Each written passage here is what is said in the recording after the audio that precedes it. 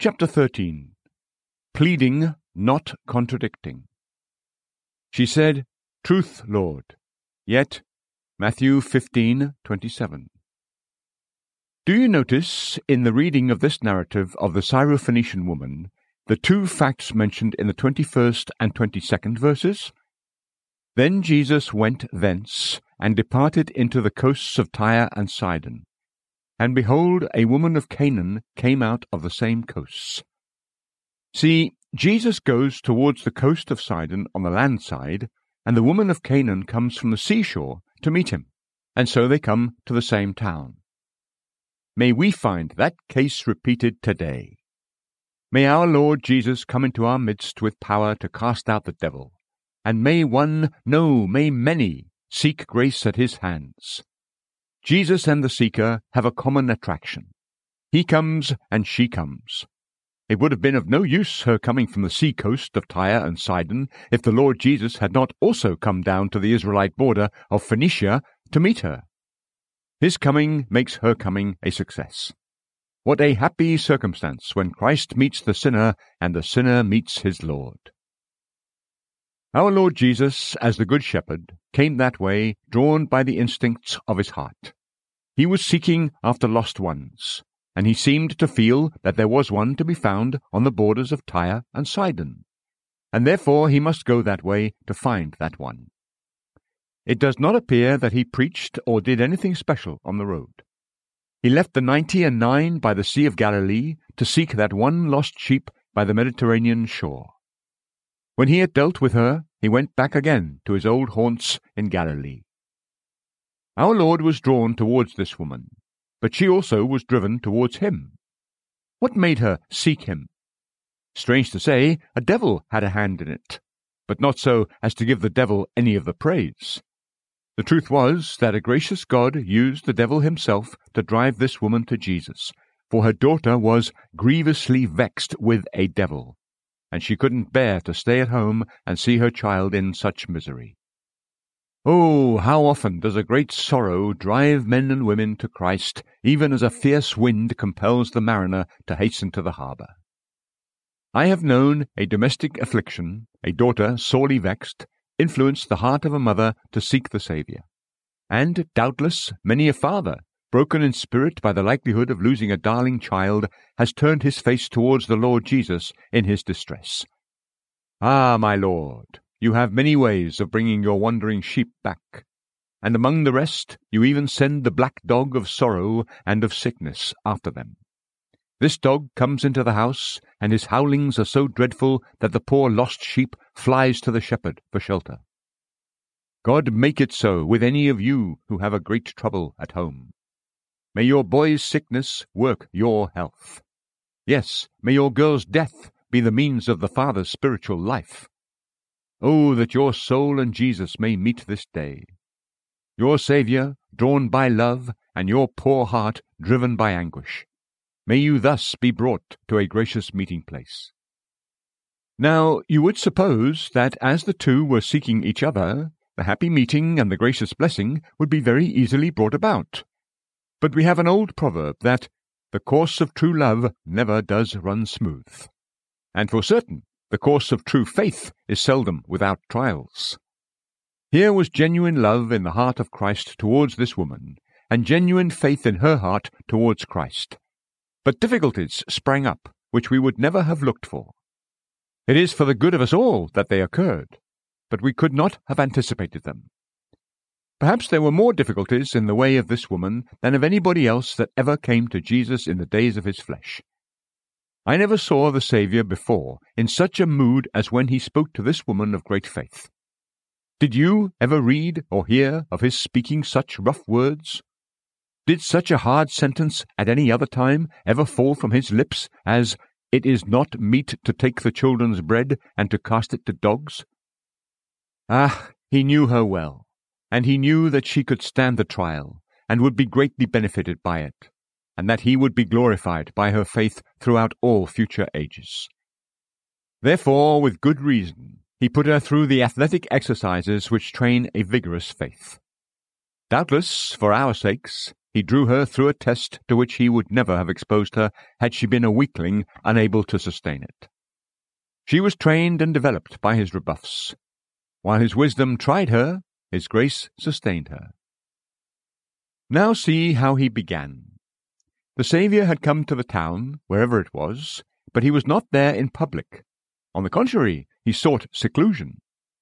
Mark tells us in his 7th chapter, in the 24th and 25th verses, "From thence he arose and went into the borders of Tyre and Sidon, and entered into a house, and would have no man know it.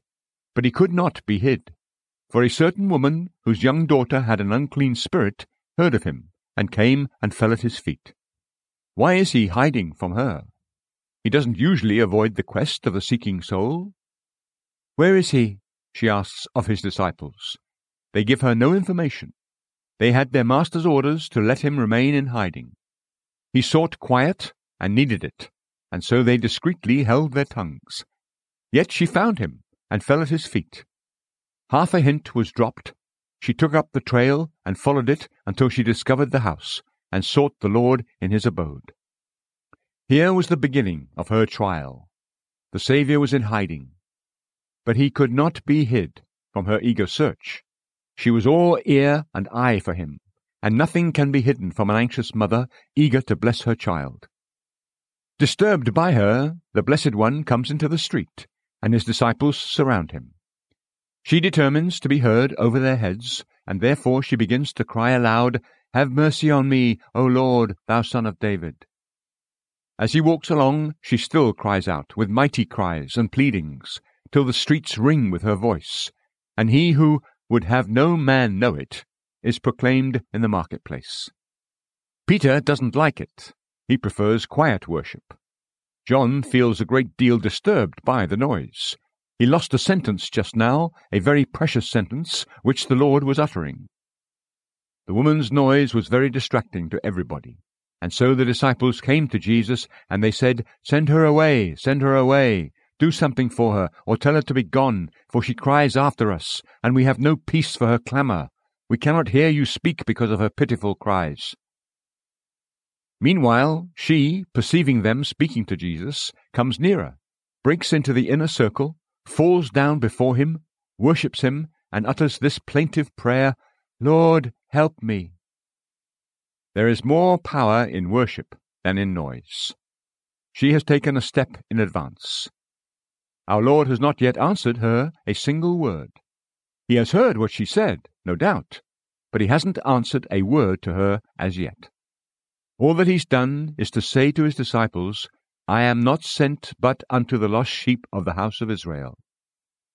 That has not prevented her nearer approach, or stopped her prayer, for now she pleads, "Lord, help me." Finally, the Blessed One does speak to her. Greatly to our surprise, it is a chul rebuff. What a cold word it is! How cutting! I dare not say how cruel, yet it seemed so. It is not meet to take the children's bread and to cast it to dogs. Now, what will the woman do? She's near the Saviour, she has an audience with him, such as it is, she's on her knees before him, and he appears to repulse her. How will she act now? Here is the point about which I am going to speak. She will not be repulsed, she perseveres, she advances nearer, and she actually turns the rebuff into a plea. She has come for a blessing, and a blessing she believes that she shall have, and she means to plead for it till she wins it. So she deals with the Saviour after a very heroic manner, and in the wisest possible style. From this I want every seeker to learn a lesson at this time, that he, like her, may win with Christ, and hear the Master say to him, "Great is thy faith, be it unto thee even as thou wilt." 3 pieces of advice can be gathered from this woman's example. First, agree with the Lord about whatever he says. Say, "Truth, Lord, truth, Lord." Say yes to all his words.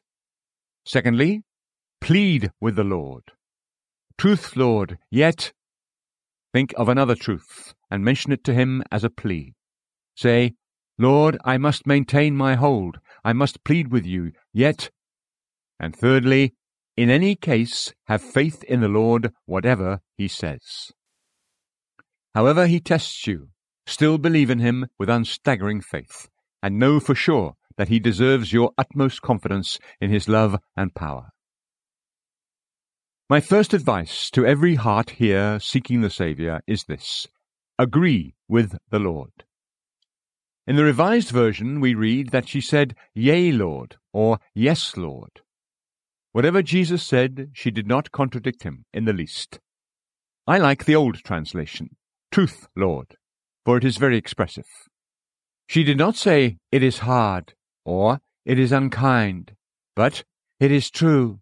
It is true that it is not proper to take the children's bread and to cast it to dogs.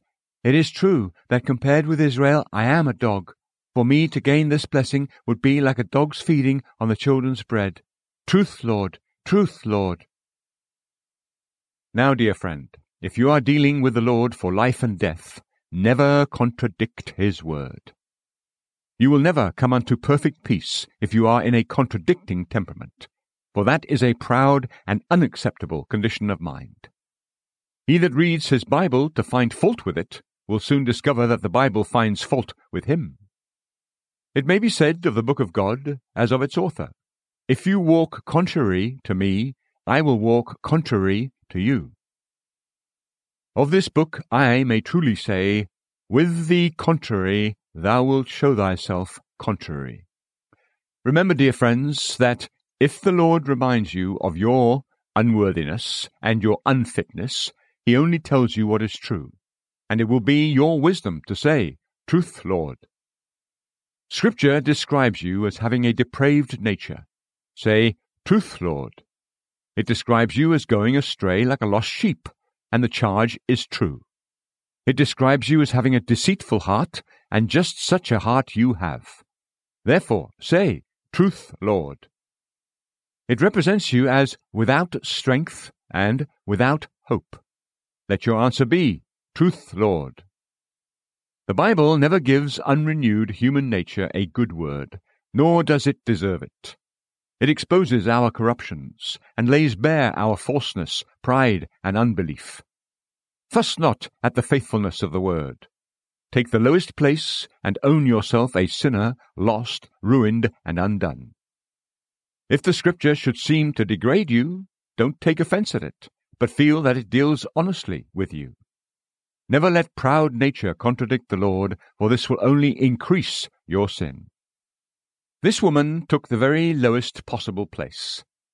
She not only admitted that she was like one of the little dogs, but she also put herself under the table, and under the children's table, rather than under the master's table. She said, "The dogs eat of the crumbs which fall from their master's table." Most of you have supposed that she referred to the crumbs that fell from the table of the master of the house himself. If you will kindly look at the passage, you will see that it is not so. Their masters refers to several masters. The word is plural, and refers to the children who were the little masters of the little dogs. Thus she humbled herself to be not only as a dog to the Lord, but also as a dog to the house of Israel, to the Jews. This was going very far indeed, for a Tyrian woman of proud Sidonian blood to admit that the house of Israel was to her as masters, that these disciples who had said just now, "Send her away," stood in the same relation to her as the children of the family stand in relation towards the little dogs under the table. Great faith is always sister to great humility. It doesn't matter how low Christ puts her. She sits there. Truth, Lord.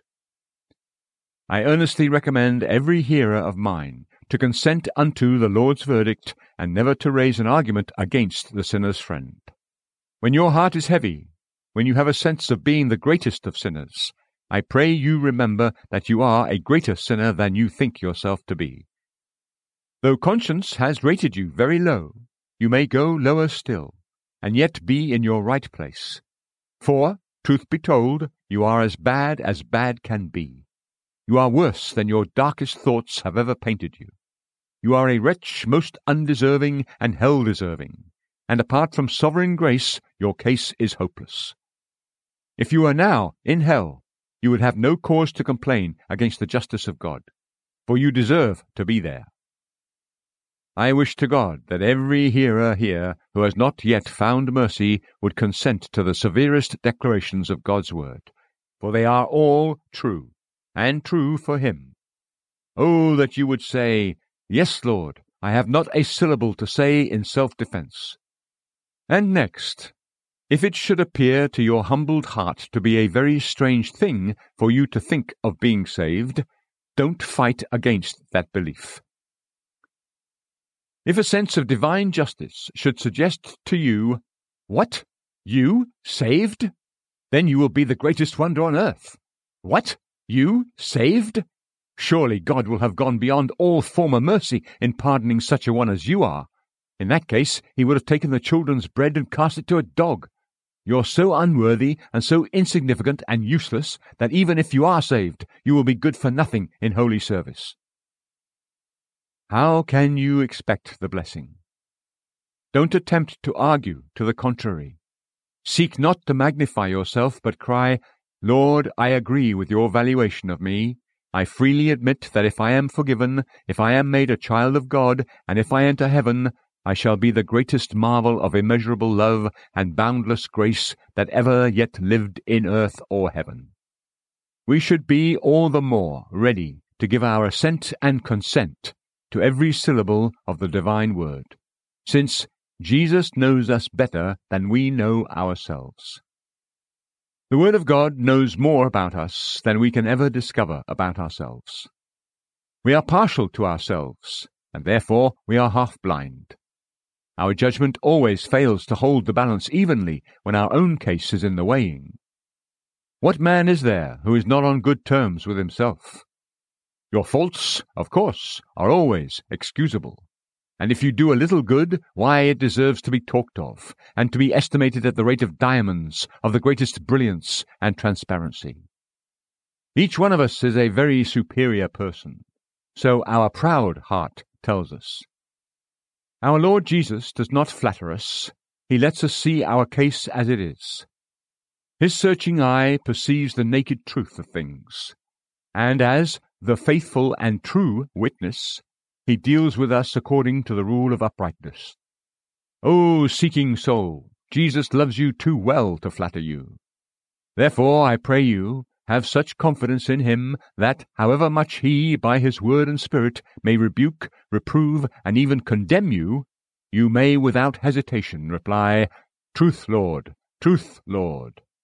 Nothing can be gained by quibbling with the Saviour. A beggar stands at your door and asks for charity. He goes the wrong way to work if he begins a discussion with you and contradicts your statements. If beggars must not be choosers, certainly they must not be argumentative. If a beggar will dispute, let him dispute, but let him give up begging. If he fusses over how he shall receive your gift, or how or what you shall give him, he is likely to be sent about his business. A critical sinner disputing with his Saviour is a fool in capitals. As for me, my mind is made up that I will quarrel with anybody sooner than with my Saviour, and especially I will contend with myself and pick a desperate quarrel with my own pride, rather than have a shade of difference with my Lord. To contend with one's benefactor is folly indeed. For the justly condemned to quibble with the lawgiver in whom is vested the prerogative of pardon would be folly. Instead of that, with heart and soul, I cry, "Lord, whatever I find in your word, whatever I read in Holy Scripture, which is the revelation of your mind, I do believe it, I will believe it, I must believe it. And I, therefore, say, Truth, Lord. It is all true, though it condemns me forever." Now, mark this. If you find your heart agreeing with what Jesus says, even when he answers you roughly, you may depend upon it that this is a work of grace. For human nature is very upstart, and stands very much upon its silly dignity, and therefore it contradicts the Lord when he deals truthfully with it and humbles it. Human nature, if you want to see it in its true condition, is that naked thing over yonder, which so proudly aims at covering itself with a dress of its own invention. See, it sews fig leaves together to make itself an apron. What a destitute object! With its withered leaves around it, it seems worse than naked. Yet this wretched human nature proudly rebels against salvation by Christ. It won't hear of imputed righteousness. Its own righteousness is far dearer. Woe be to the crown of pride which rivals the Lord Christ. If, my hearer, you are of another mind, and are willing to own yourself a sinner, lost, ruined, and condemned, it is well with you. If you are of this mind, that whatever humbling truth the Spirit of God may teach you in the Word, or teach you by the conviction of your conscience, you will at once agree with that and confess it is even so. Then the Spirit of God has brought you to this humble and truthful and obedient condition, and things are going in a hopeful manner with you. The Lord Jesus has not come to save you, proud and arrogant ones, who sit on your thrones and look down contemptuously on others. Sit there as long as you can, until your thrones and yourselves dissolve into perdition. There is no hope for you.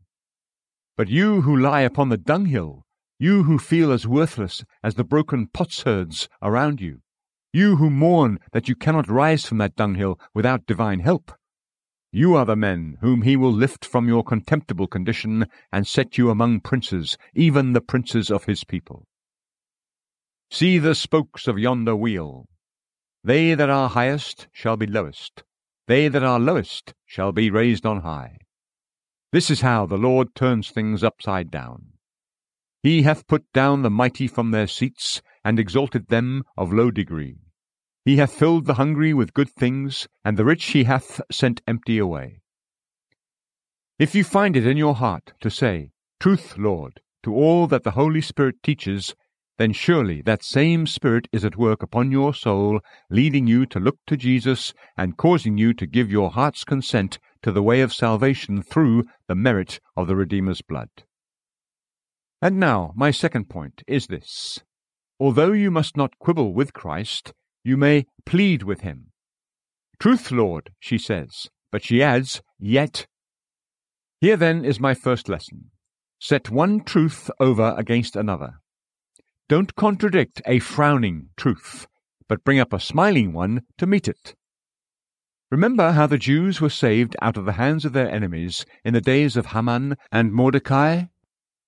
The king issued a decree that on a certain day the people might rise up against the Jews and slay them, and take their possessions as spoil. Now, according to the laws of the Medes and Persians, this could not be altered. The decree had to stand. What then? How was it to be got over? Why, by meeting that ordinance by another. Another decree is issued, that although the people might rise against the Jews, yet the Jews might defend themselves, and if anybody dared to hurt them, they might slay them and take their property as prey. One decree thus counteracted another. How often we may use the holy art of looking from one doctrine to another.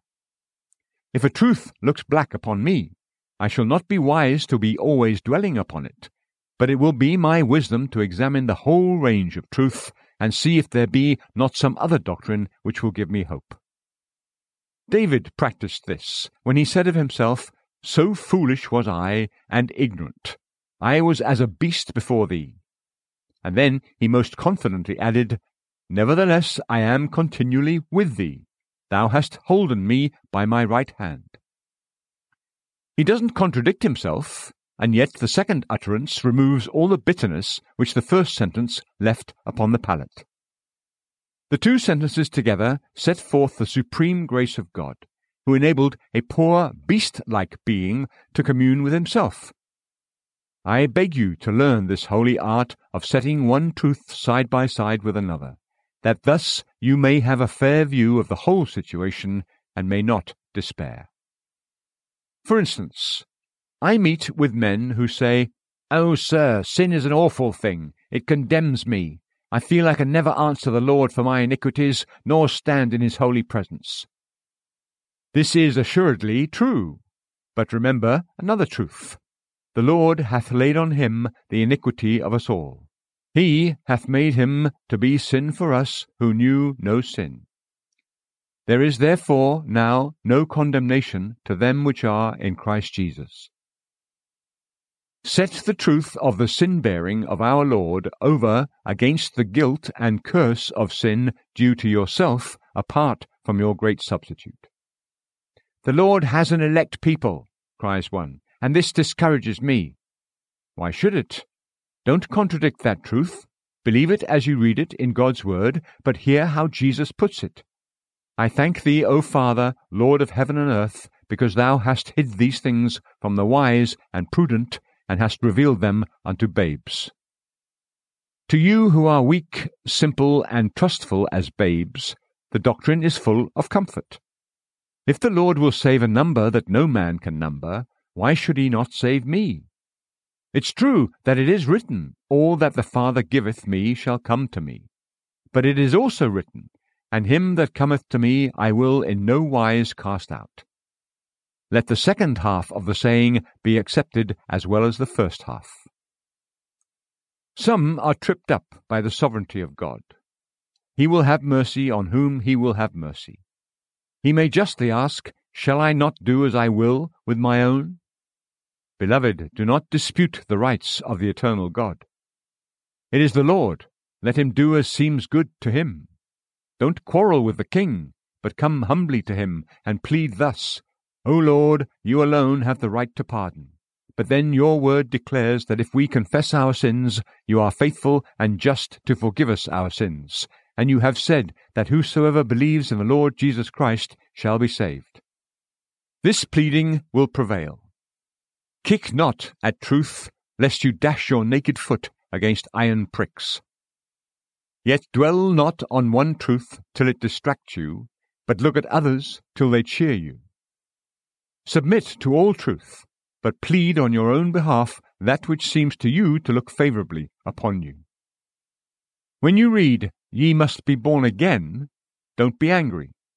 It's true that to be born again is a work beyond your power. It is the work of the Holy Spirit, and this need of a work beyond your reach may well distress you. But that third chapter of John, which says, ye must be born again, also says, for God so loved the world that he gave his only begotten Son, that whosoever believeth in him should not perish, but have everlasting life. Thus it is clear that he that believes in Jesus is born again. I pray you, have an eye to all the land of truth, and when you seem to be persecuted in one city of truth, flee to another. For there is a refuge city even for you. Besides, there is a bright side to every truth, if you have but the wit to spy it out. The same key which locks will also unlock. Very much depends on the turn of the key, and still more on the turn of your thoughts. This brings me to a second remark. Draw comfort even from a hard truth. Take this advice in preference to that which I have already given. The authorized translation here is very good, but I must confess that it's not quite so true to the woman's meaning as the revised version.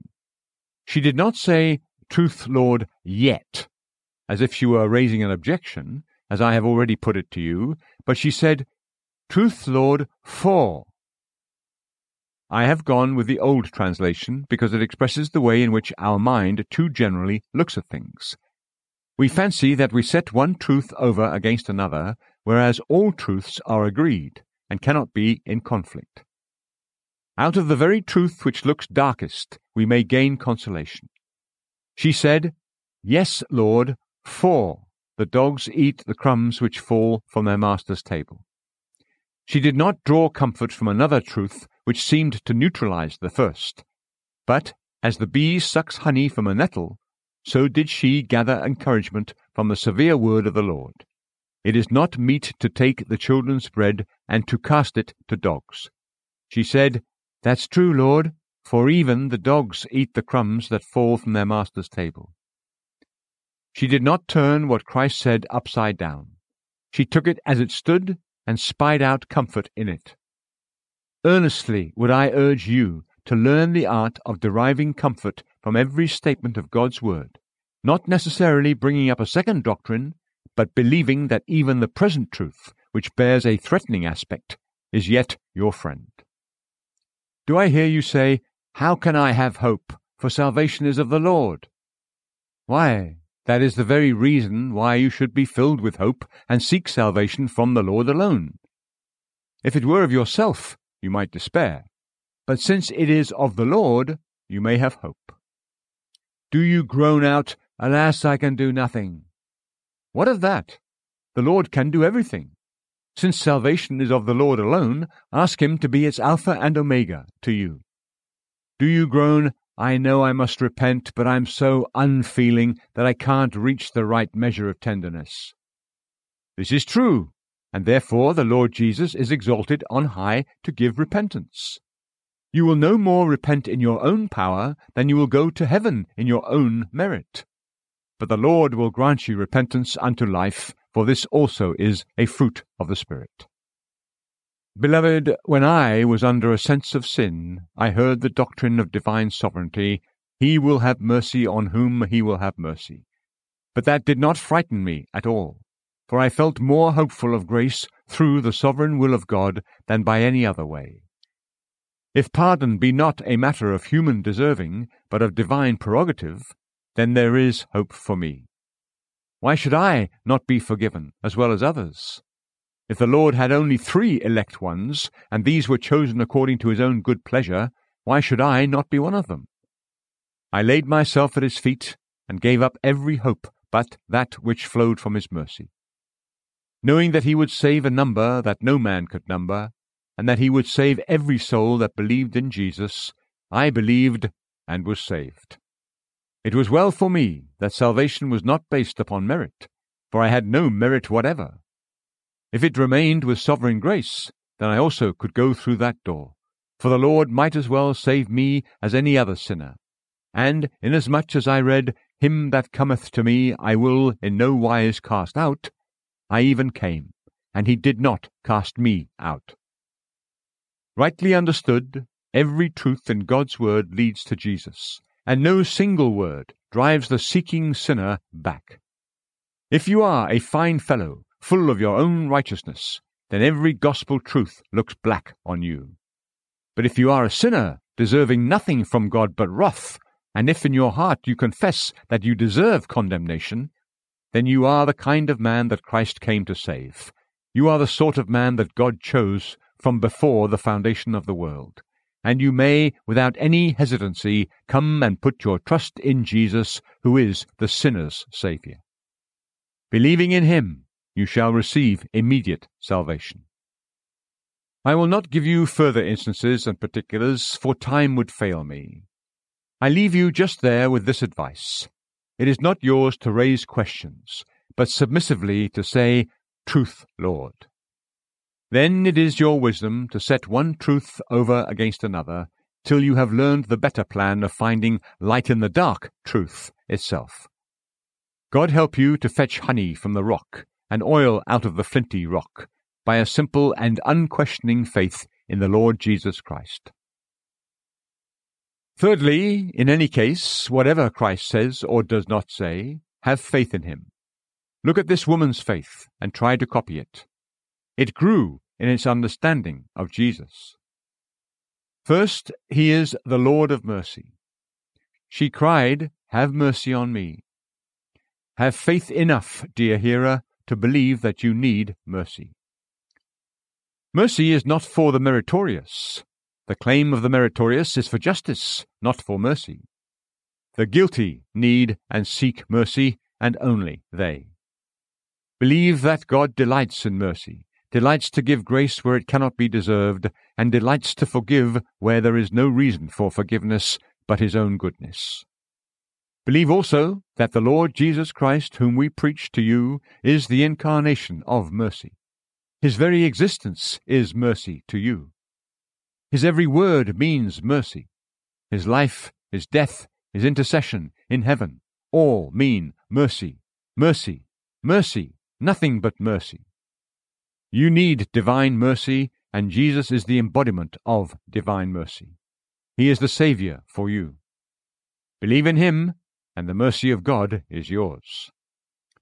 This woman also called him Son of David, in which she recognized his manhood and his kingship towards man.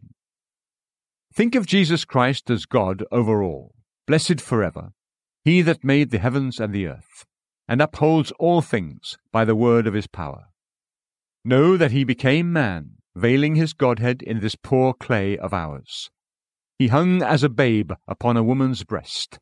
He sat as a weary man upon the curb of a well. He died with felons on the cross, and all this out of love for man. Can you not trust this son of David? David was very popular because he went in and out among the people, and proved himself the people's king. Jesus is such. David gathered to him a company of men who were greatly attached to him, because when they came to him they were a broken-down crew. They were in debt and discontented. All the outcasts from Saul's dominions came around David, and he became a captain to them. My Lord Jesus Christ is one chosen out of the people, chosen by God on purpose to be a brother to us, a brother born for adversity, a brother who has come to associate with us despite our meanness and misery. He is the friend of men and women who are ruined by their guilt and sin. This man receiveth sinners and eateth with them. Jesus is the willing leader of a people sinful and defiled, whom he raises to justification and holiness, and makes to dwell with him in glory forever. Oh, will you not trust such a Saviour as this? My Lord did not come into the world to save superior people who think themselves born saints. I say again, you may sit upon thrones till you and your thrones go down to perdition. But Jesus came to save the lost, the ruined, the guilty, and the unworthy. Let such come clustering around him like the bees around the queen bee, for he is ordained on purpose to collect the Lord's chosen ones, as it is written, Unto him shall the gathering of the people be. This believing woman might have been cheered by another theme. Our Lord said to his disciples, I am not sent but unto the lost sheep of the house of Israel. Ah, thinks she, he's a shepherd for lost sheep. Whatever his flock may be, he is a shepherd, and he has bowels of compassion for poor lost sheep. Surely he is one to whom I may look with confidence. Ah, dear hearer, my Lord Jesus Christ is a shepherd by office and by nature, and if you are a lost sheep, this is good tidings for you. There is a holy instinct in him which makes him gather the lambs with his arms, and causes him to search out the lost ones who are scattered in the cloudy and dark day. Trust him to seek you. Yes, come to him now, and leave yourselves with him. Further than that, this woman had a faith in Christ that he was like a great householder. She seems to say, those disciples are children who sit at the table, and he feeds them on the bread of his love. He makes for them so great a feast, and he gives to them so much food, that if my daughter were healed, it would be a great and blessed thing to me, but to him it would be no more than if a crumb fell under the table and a dog fed on it. She doesn't ask to have a crumb thrown to her, but only to be allowed to pick up a crumb that has fallen from the table. She asks not even for a crumb which the Lord may drop, but for one which the children have let fall. They are generally great crumb-makers. I notice in the Greek that as the word for dogs is little dogs, so the word rendered crumbs is little crumbs, small insignificant morsels which fall by accident. Think of this faith. To have the devil cast out of her daughter was the greatest thing she could imagine, and yet she had such a belief in the greatness of the Lord Christ that she thought it would be no more for him to make her daughter well than for a great housekeeper to let a poor little dog eat a tiny crumb that had been dropped by a child. Is not that splendid faith? And now, can you exercise such a faith? Can you believe it, you, a condemned, lost sinner, that if God saves you, it will be the greatest wonder that ever was, and yet that to Jesus, who made himself a sacrifice for sin, it will be no more than if this day your dog or your cat should eat a tiny morsel that one of your children had dropped from the table? Can you think Jesus to be so great that what is heaven to you will be only a crumb to him? Can you believe that he can save you readily? As for me, I believe my Lord to be such a Saviour that I can trust my soul wholly to him, and do it without difficulty. And I will tell you something else. If I had all your souls in my body, I would trust them all to Jesus. Yes, and if I had 1,000,000 sinful souls of my own, I would freely trust the Lord Christ with the whole of them. And I would say, I am persuaded that he is able to keep that which I have committed to him against that day. Don't suppose that I speak thus because I am conscious of any goodness of my own. Far from it. My trust is in no degree in myself, or in anything I can do or be. If I were good, I could not trust in Jesus. Why should I? I should trust in myself. But because I have nothing of my own, I am obliged to live by trust, and I rejoice that I may do so. My Lord gives me unlimited credit at the bank of faith. I am very deeply in debt to him, and I am resolved to be more indebted still. Sinner as I am, if I were 1,000,000 times as sinful as I am, then had 1,000,000 souls with each one 1,000,000 times more sinful than my own, I would still trust his atoning blood to cleanse me and himself to save me. By your agony and bloody sweat, by your cross and passion, by your precious death and burial, by your glorious resurrection and ascension, by your intercession for the guilty at the right hand of God, O Christ, I feel that I can rest in you.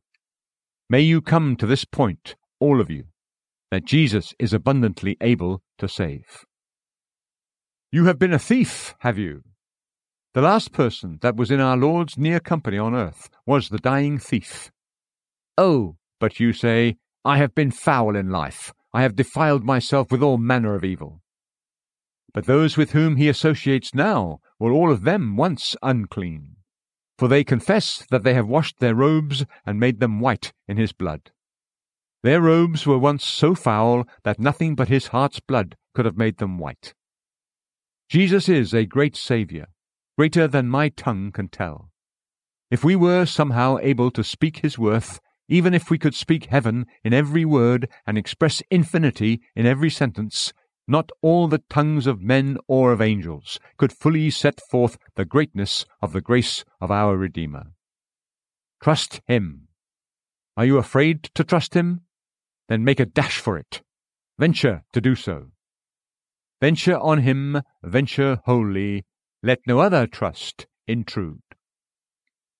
Look unto me, says he, and be ye saved, all the ends of the earth, for I am God, and there is none else. Look, look now, look to him alone, and as you look to him with the look of faith, he will look on you with loving acceptance, and say, Great is thy faith, be it unto thee even as thou wilt. You shall be saved at this very hour, and though you came into this house of prayer grievously vexed with a devil, you shall go out at peace with God, and as restful as an angel. God grant you this blessing, for Christ's sake. Amen.